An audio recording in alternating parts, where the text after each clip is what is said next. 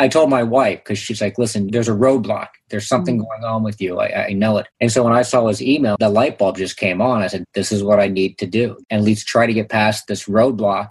And that's what happened. I saw his email. I signed up, and the rest is history. I could never complete a project, and I've completed a project faster than I thought. And I didn't throw in the towel. We talked about this today when I was talking with Eric. You know, I want to keep giving up. And he's like, don't walk away from what you've already created. If you want help getting past your roadblocks like Andy and hundreds of other clients have, go to oneyoufeed.net/transform.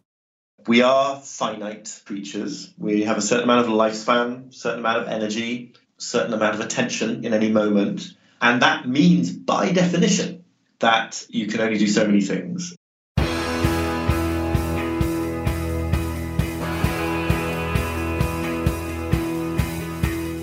Welcome to The One You Feed. Throughout time, great thinkers have recognized the importance of the thoughts we have. Quotes like garbage in, garbage out, or you are what you think ring true. And yet, for many of us, our thoughts don't strengthen or empower us. We tend toward negativity, self-pity, jealousy, or fear. We see what we don't have instead of what we do. We think things that hold us back and dampen our spirit. But it's not just about thinking. Our actions matter.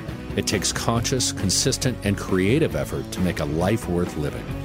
This podcast is about how other people keep themselves moving in the right direction, how they feed their good wolf.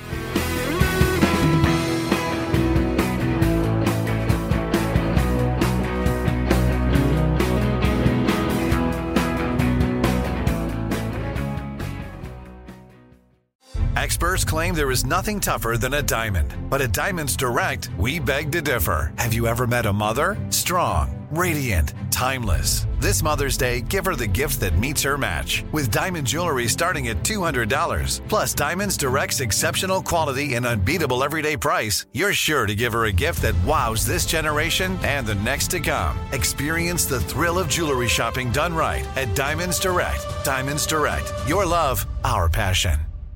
Trinity School of Natural Health can help you be part of the fast-growing health and wellness industry. With an education that empowers communities, Trinity grads can change lives by applying natural health principles and techniques in holistic practices or stores selling nourishing health products. Offering 19 online programs that fit your busy schedule, you'll get training to help turn your passion into a career. Enroll today at trinityschool.org. That's trinityschool.org. Thanks for joining us. Our guest on this episode is Oliver Burkeman. Oliver is a writer for The Guardian. His book, The Antidote, Happiness for People Who Can't Stand Positive Thinking, explores the upsides of negativity, uncertainty, failure, and imperfection, which we discussed in our first interview with Oliver. Each week in This Column Will Change Your Life, Oliver writes about social psychology, self-help culture, productivity, and the science of happiness. He's won the Foreign Press Association's Young Journalist of the Year Award, FPA's Science Story of the Year, and has been shortlisted for the Orwell Prize. Here's the interview. Hi, Oliver. Welcome to the show. Thanks very much for asking me. It is a pleasure to have you back on. You were one of our very first guests, and I was touched that you were willing to get on a podcast that was so completely unknown and brand new at that point, and that was a favor that I have not forgotten. So thank you, and I'm glad to have you back. It's good to be here. I don't know what it was, but evidently it was. I guessed correctly that it would turn into something. So. Somewhat, yes. Well, let's start like we always do with a parable. There's a grandfather who's talking to his grandson. He says, "In life, there are two wolves inside of us that are always at battle. One is a good wolf, which represents things like kindness and bravery and love, and the other is a bad wolf, which represents things like greed and hatred and fear." And the grandson stops and thinks about it for a second and looks up at his grandfather. He says, "Well, grandfather, which one wins?" And the grandfather says, "The one you feed."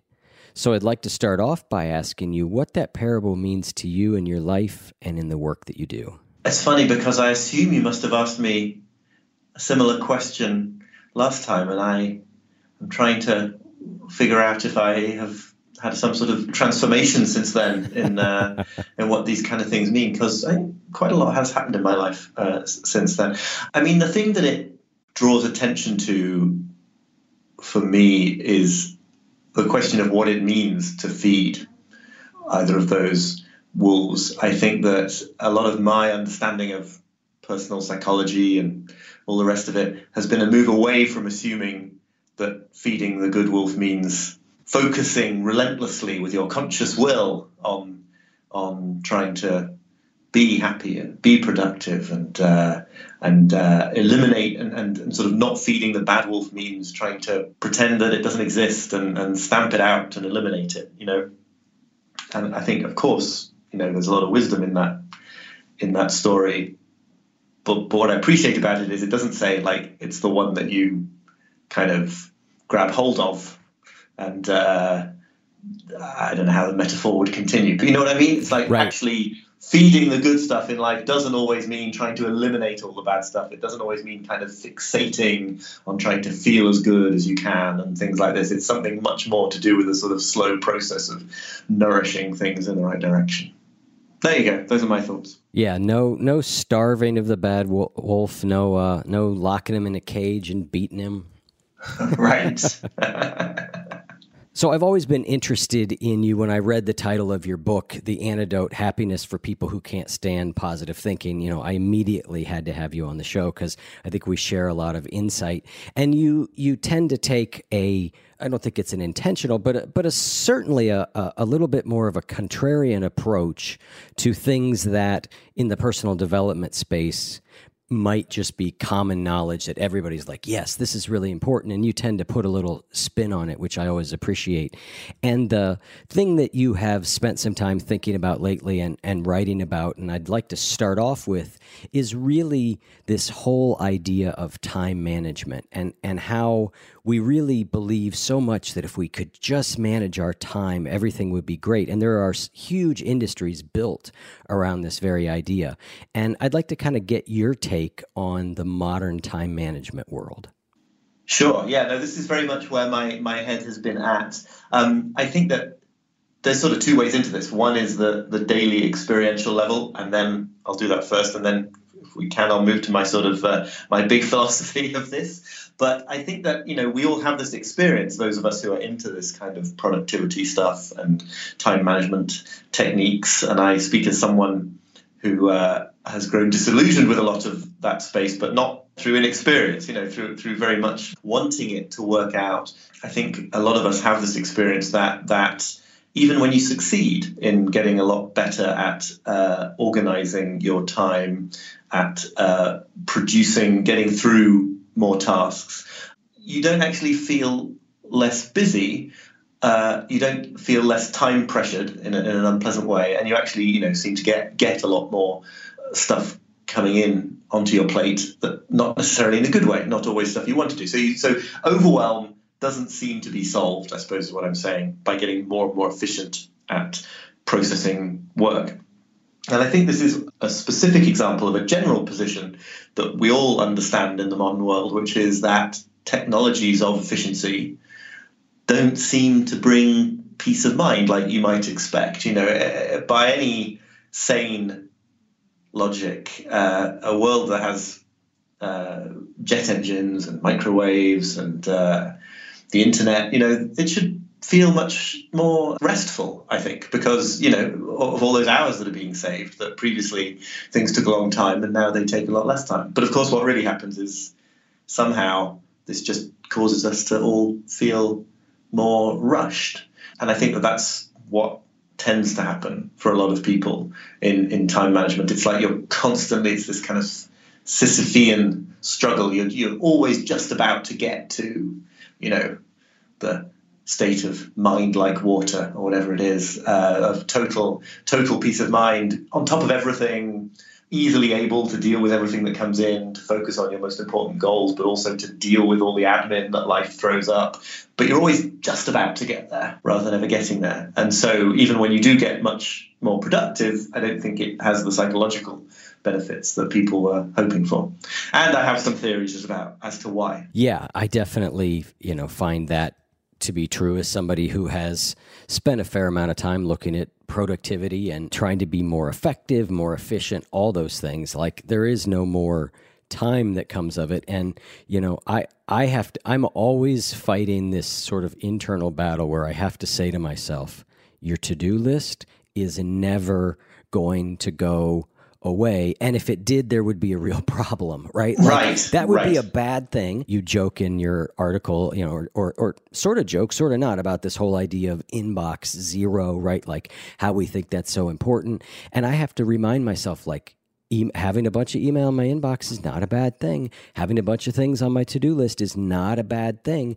They become bad when I allow that to overstress me. Yes, and I think, there's a very deep insight there, which is that this idea that one day you're going to get to a point where there are no more emails coming in and where there's nothing on your list that you want to do. On the one hand, that's often how we approach these things, right? We feel constantly sort of harassed by the number of items on the list, and we sort of seek to crank our way through them to get to a point in some sort of fantasy space where they don't exist. But if you got there, that would be, as you say, terrible. I mean, that would mean that there was nothing going on in your life anymore. That's not what anybody wants. So it is a bit of a paradox that we've got ourselves into this mode of trying to crank through everything, when actually if we managed to crank through everything, we might be a bit dismayed.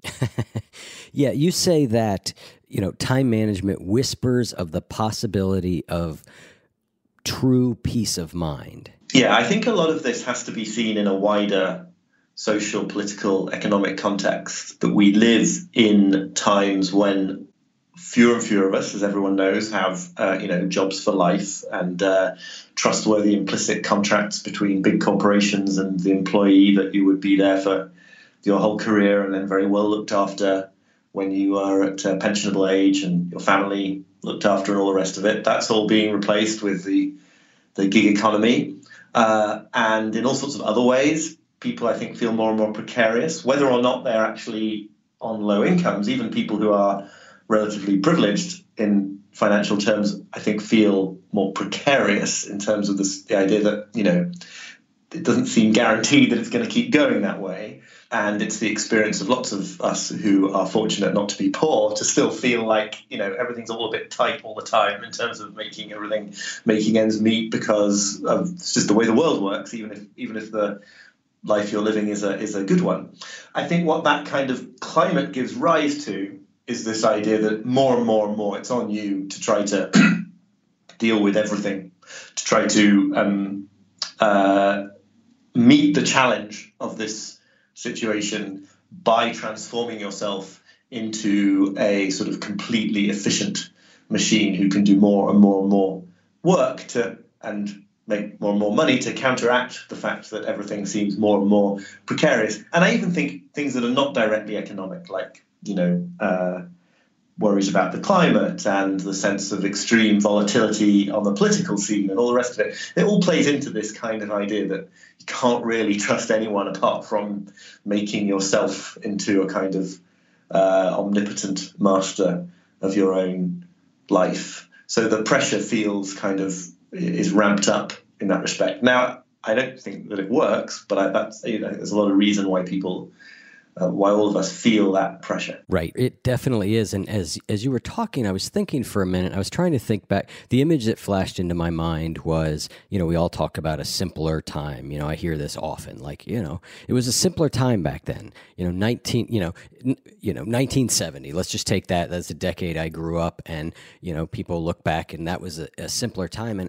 And I sometimes try and think, like, what was different? What didn't my parents do with us kids that, today's modern world insists on? Like, I'm asking this, and sort of it just occurred to me, like, what are the real differences in what we actually did then versus now that made time seem less frantic then? Although I imagine if you'd asked my parents in the 70s, they would have said they were busy too. Right. And I think that's a really interesting point. I mean, there's a couple of things here. One that you've just reminded me of is, people generally always think that the time when they were kind of 10 years old was a simpler time, but that was because you were 10 years old.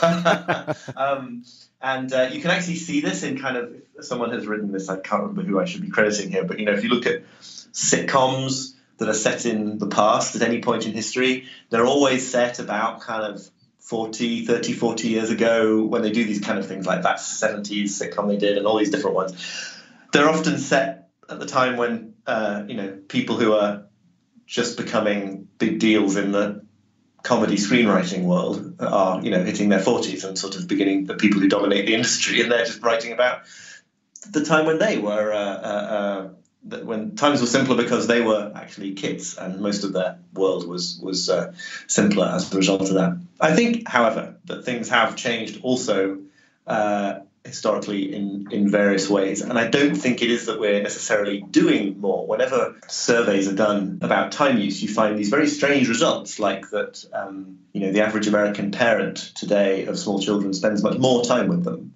especially fathers, than a few decades ago. There's some evidence that housework is less of a chore today, certainly in some countries, than it was several decades ago. And yet, of course, it doesn't feel that way. It feels like everything's gone in the opposite direction. And I think part of what that speaks to is that this is a psychological phenomenon that is determined partly by the standards of what we think we ought to be managing to do, rather than the amount of stuff we sort of actually find ourselves having to do. Email is an extraordinary example. I mean, obviously, 10-year-old kids hopefully don't have email at any era in history, but it's kind of infinite, right? I mean, if there is no limit to, this is an example that I think I used in that piece, and I'm using a bit in the book that I'm trying to write at the moment. The input side of email is basically infinite. Anybody on the planet can send you an email. If your boss sends you lots of ideas for things he or she would like you to be working on, there's kind of no limit to how many can be sent. If you're dealing with customers, there's kind of no limit to how many complaints or queries they can make of you. If you're a journalist, I can promise you there's no limit to the number of public relations people who can send you press releases that they want you to cover. And yet, of course, an individual human's capacity for doing work hasn't changed. That's still, there's still 24 hours in a day, and some of those you've got to sleep, and some of those you have a life outside work, and you only have so much energy. So you have this finite capacity, and now this kind of, in many ways, I think, massively increasing input side that has no real brakes to it. So firstly, it's going to feel like there's a much greater imbalance than there was. You're going to feel more overwhelmed than previously because of all the incoming stuff. And then secondly, even if you get really efficient at processing it, it's going to be a little bit like climbing up an infinitely long ladder, right? You're going to get faster, and you're going to make better pace up the infinitely long ladder, and you're going to feel more rushed and more tired, but you're never going to get to the top because it's an infinitely long ladder. So efficiency in that regard is actually kind of self-defeating. One analogy that I think makes sense of it, a lot of people, is we all kind of know, I think, from lots of different failed experiments, that when they add a lane to the freeway to try to ease congestion, it's well known that in lots of contexts what happens is it just entices more people to use the freeway. So it attracts more cars, and then congestion remains at the same level that it was. And I think that's sort of what's happening with a lot of productivity stuff, is you get better and better and better at answering emails, but then every email you answer generates a reply, or half of them do. Right. People start sending you more stuff because you're a quick responder to email, and nothing's changed.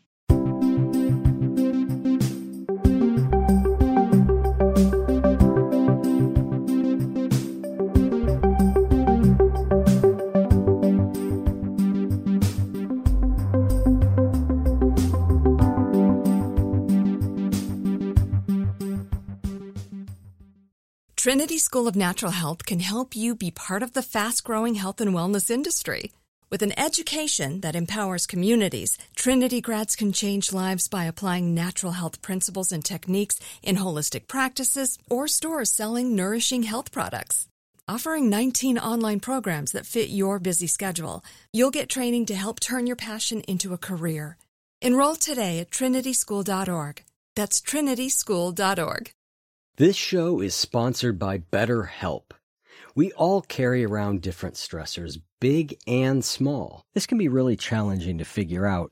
And when we try to deal with them on our own, when we keep them bottled up, it can start to affect us negatively. Therapy is a safe space to get things off your chest and to figure out how to work through whatever's weighing you down. If you're thinking of starting therapy, give BetterHelp a try. I recently had a few things I needed to talk about, and I signed up for BetterHelp again, and I choose it because it's convenient, it's flexible, and it works well with my schedule. Just fill out a brief questionnaire to get matched with a licensed therapist and switch therapist anytime for no additional charge. Get it off your chest with BetterHelp. Visit BetterHelp.com/feed today to get 10% off your first month. That's BetterHelp, HELP.com/feed.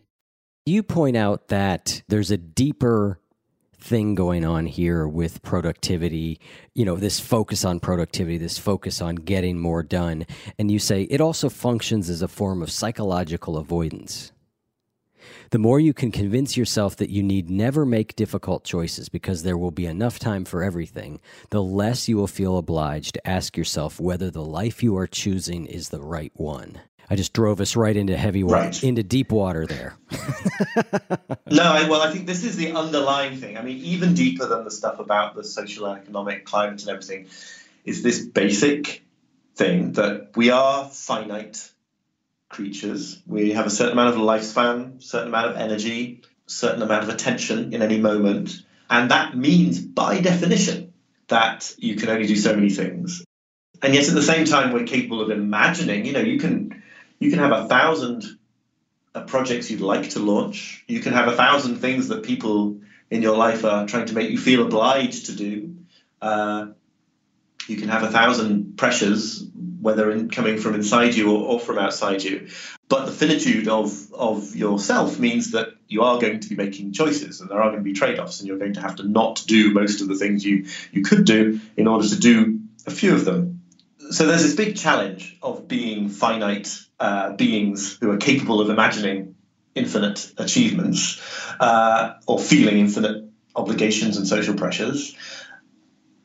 And the great thing, in a short-term, very misleading way, about productivity techniques is they make you feel like maybe you don't have to face that, because maybe you can just find a way to do 10 things in an hour instead of 5 things, and maybe you can find a way to achieve all the goals that you were thinking of achieving. And so it's a sort of short-term psychological relief. What actually then happens is you end up diluting your time and attention among too many things. And actually there's also another effect, which is a little bit mysterious, although I have some theories.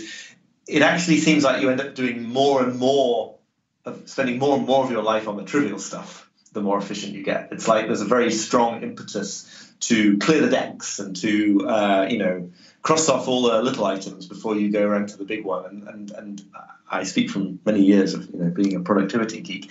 It seems like you get really, really good at doing the things that don't really matter, and not a lot better, or perhaps even worse, at getting around to the things that can. Yeah, I mean, you said so much there. I think that's definitely true, that it's a lot easier to do things like answer emails that don't really matter that much, create yet another to-do list, check this thing off, organize this, organize that. That's all infinitely easier than really doing sometimes the work, the work that we know is important, that is in front of us.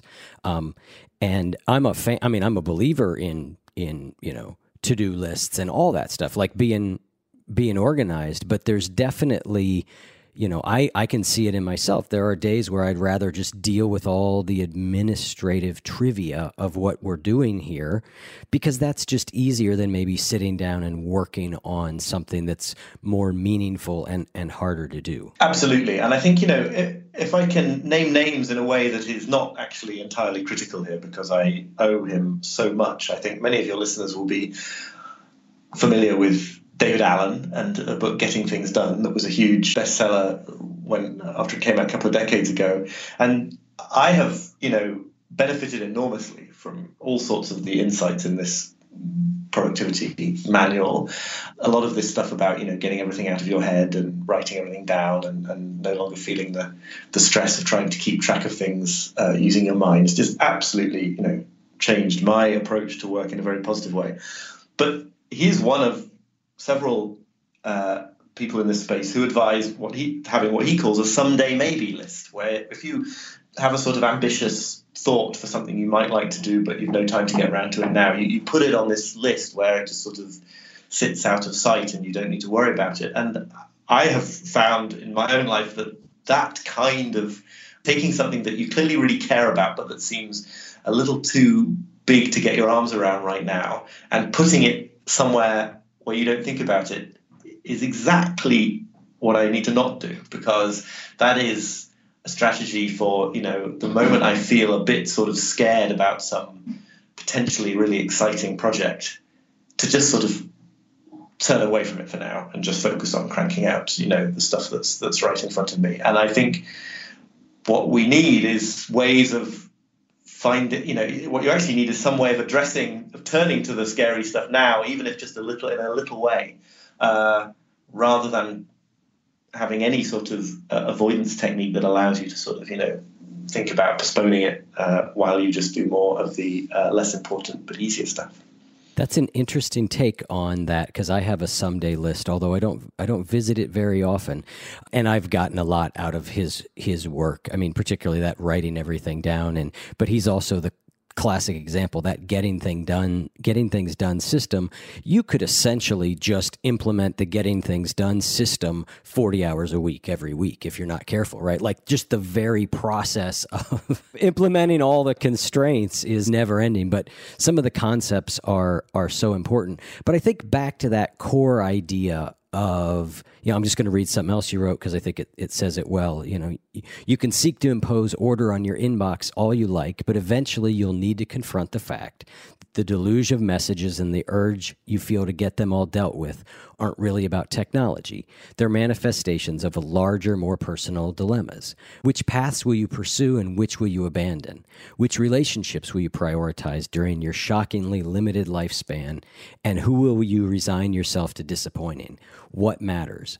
And I think that is, at the heart of what I think true good time management, like time management used in the right sense, is really thinking about what those things are and making some difficult decisions about what's important, and then attempting to actually live by those decisions. I think that's exactly right. And I think one thing I'd like to emphasize is that I believe this message is not only true, but incredibly liberating and relaxing. Sometimes when I'm writing this stuff about like how we only have very short lives and we have to make tough decisions, I understand why people think I'm sort of trying to panic them into different behavior. But I think that understanding the indisputable fact that you won't be able to do all the things you can think of that might be worth doing, it's just such a huge relief, because you can give up that fight. That was not because you didn't have enough self-discipline or you didn't have enough energy or you hadn't found the right productivity technique.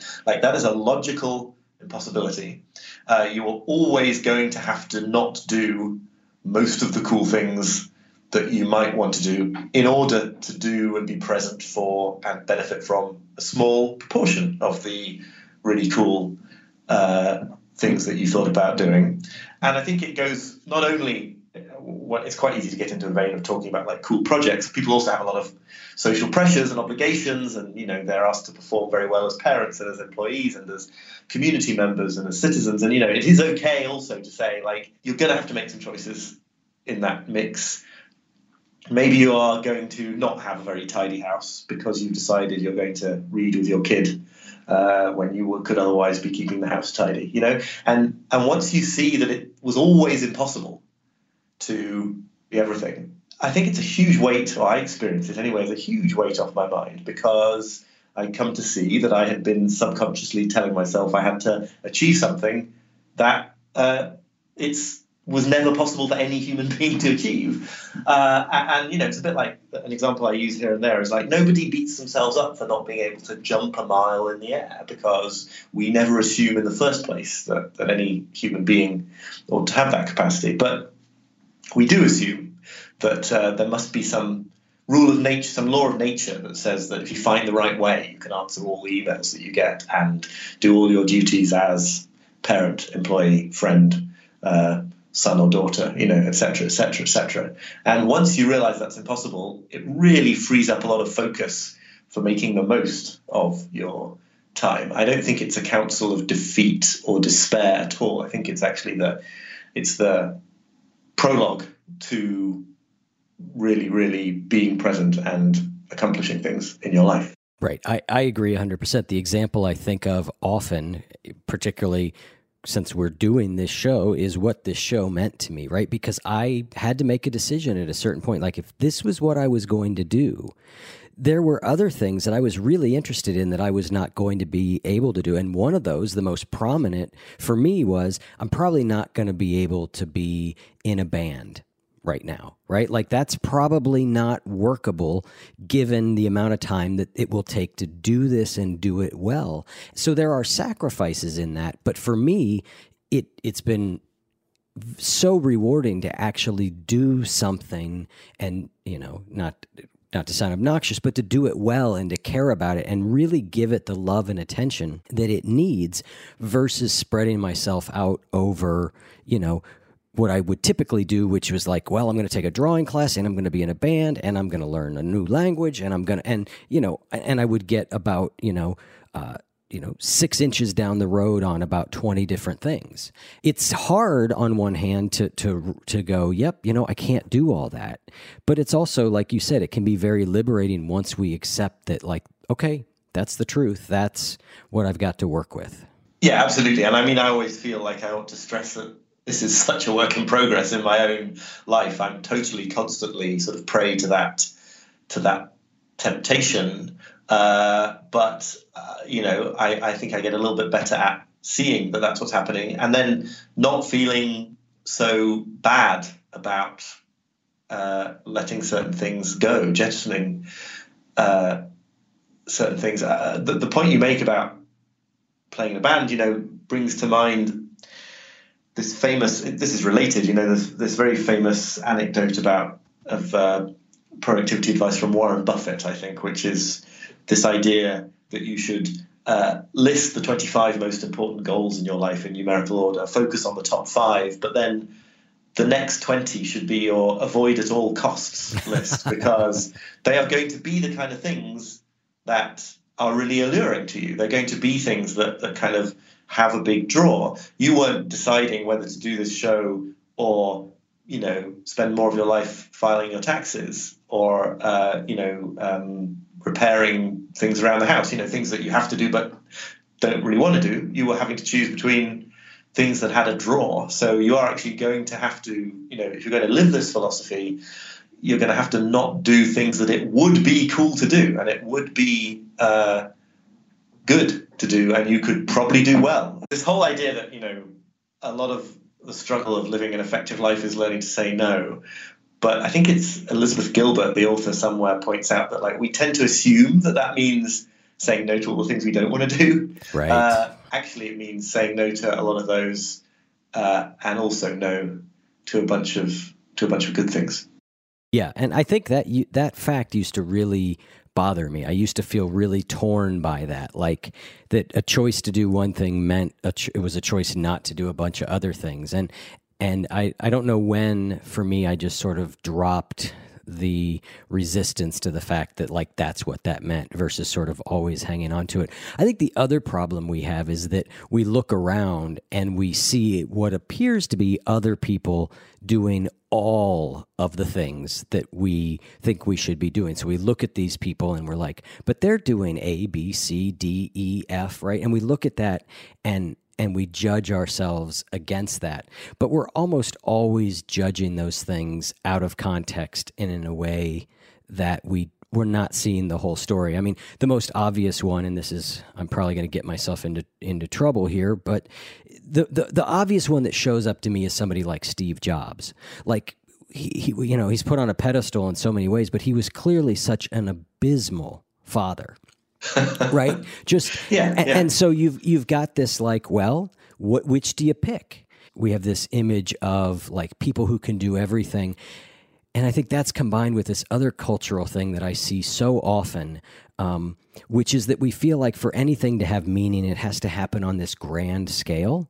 And you combine those two things together, and it's really easy to feel like we have got to up our game or we're just failing. Yes, absolutely. And I think that's totally right. And then I think also there's yet another factor, which is the kind of, primarily through social media, though not exclusively, this kind of one-to-many relationship that we have, such that, you may only have a small number of really good friends, but you are in communication with hundreds and hundreds of people. And what you see in their social media feeds is not all the days when they're slowly working on some project, or even the days when they can't bring themselves to work on it and they're sort of wandering around the house feeling like losers. You see from them the highlights of it. So, if I realize probably I follow a disproportionate number of authors and journalists because that's what I am as well. But every day my Twitter feed is full of people launching books or giving talks about their new book, or finishing the manuscript and pouring themselves a cocktail, or at the very least, the hashtag am writing. Exactly right.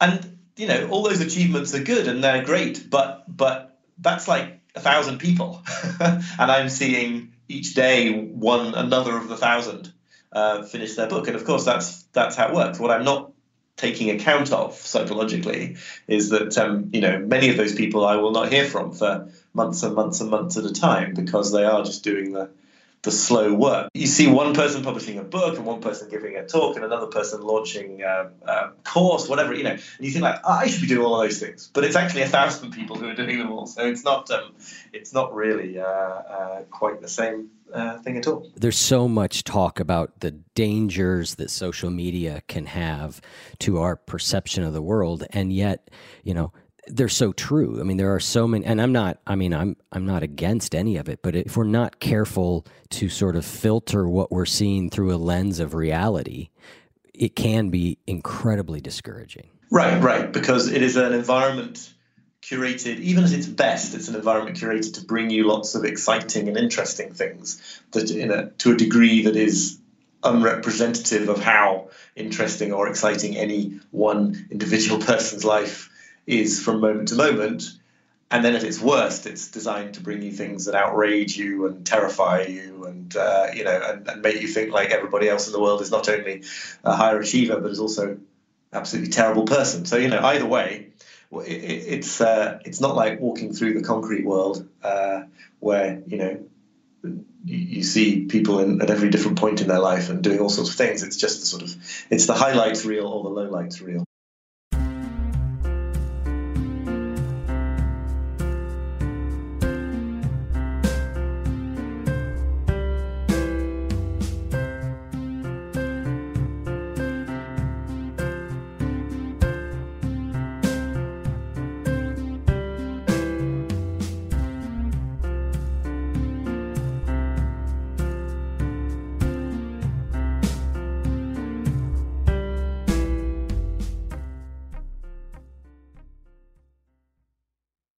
Trinity School of Natural Health can help you be part of the fast-growing health and wellness industry.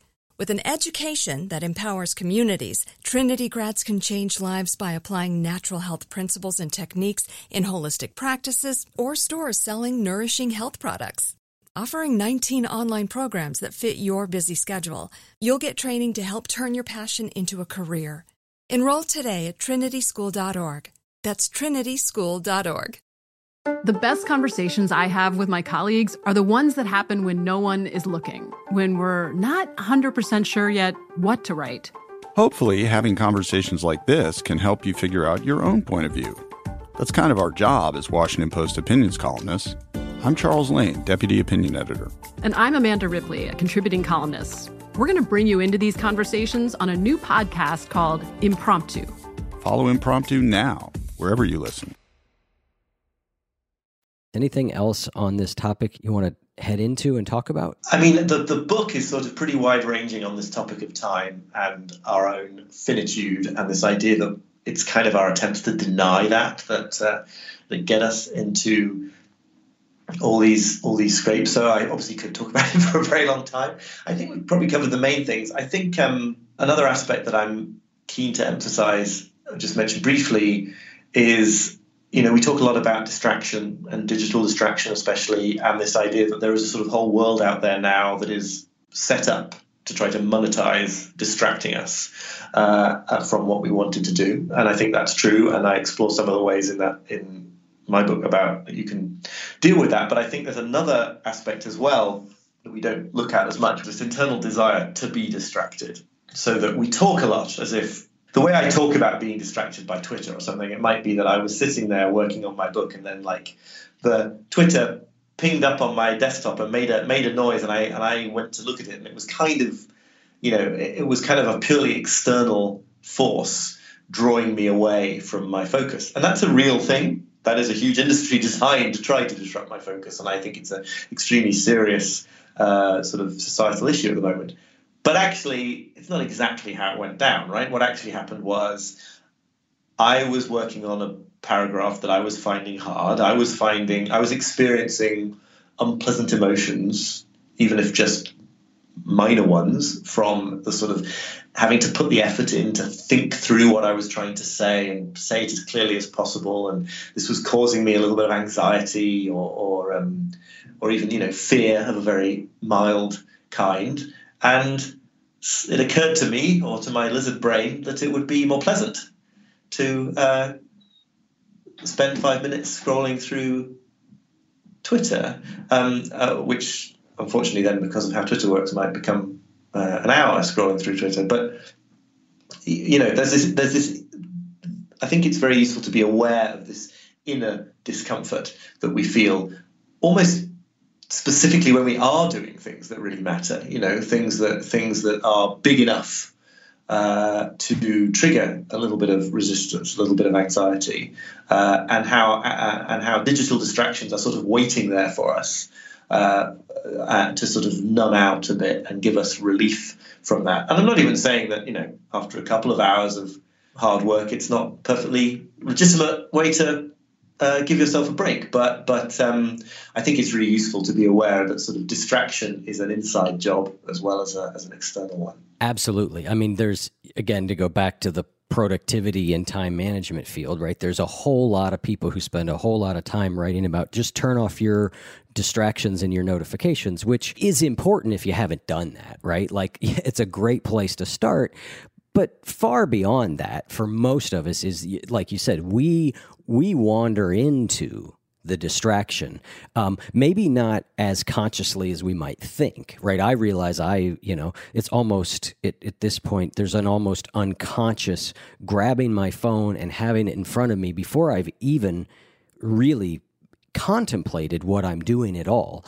But you're right, that urge for distraction comes from within. And I think one of the things that's so pernicious for me, and I think probably a lot of people, but I'll just speak for myself, is that it's a couple things. One is that urge, so there's this desire to distract or have a short break or to turn away. And so technology makes it so easy to do so that I can almost do it over and over and over again.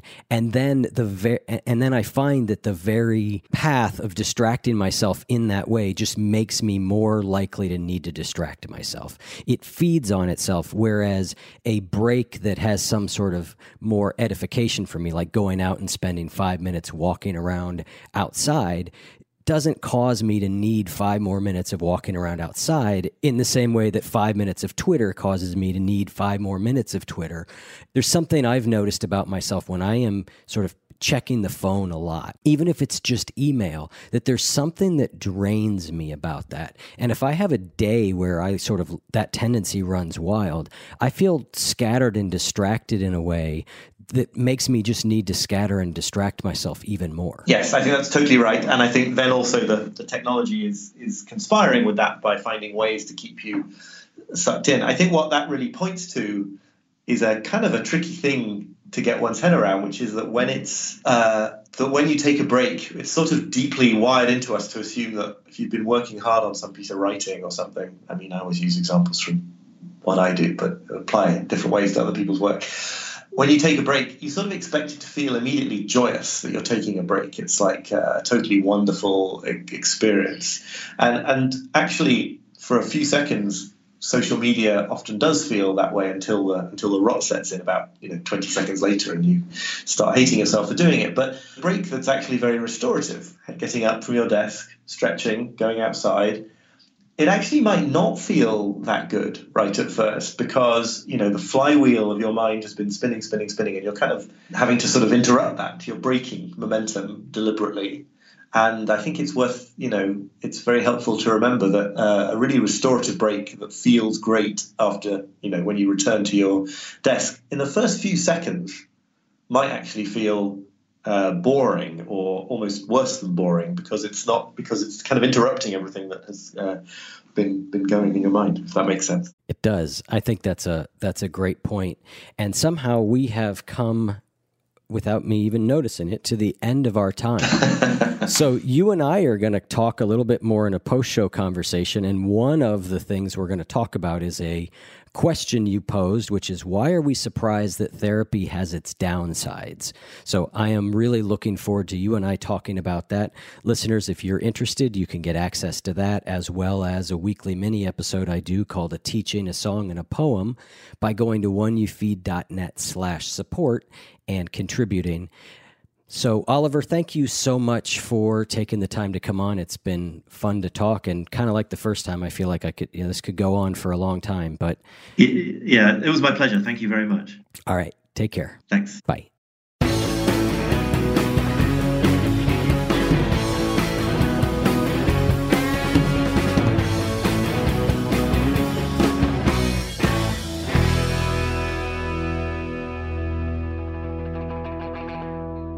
If what you just heard was helpful to you, please consider making a donation to the One You Feed podcast.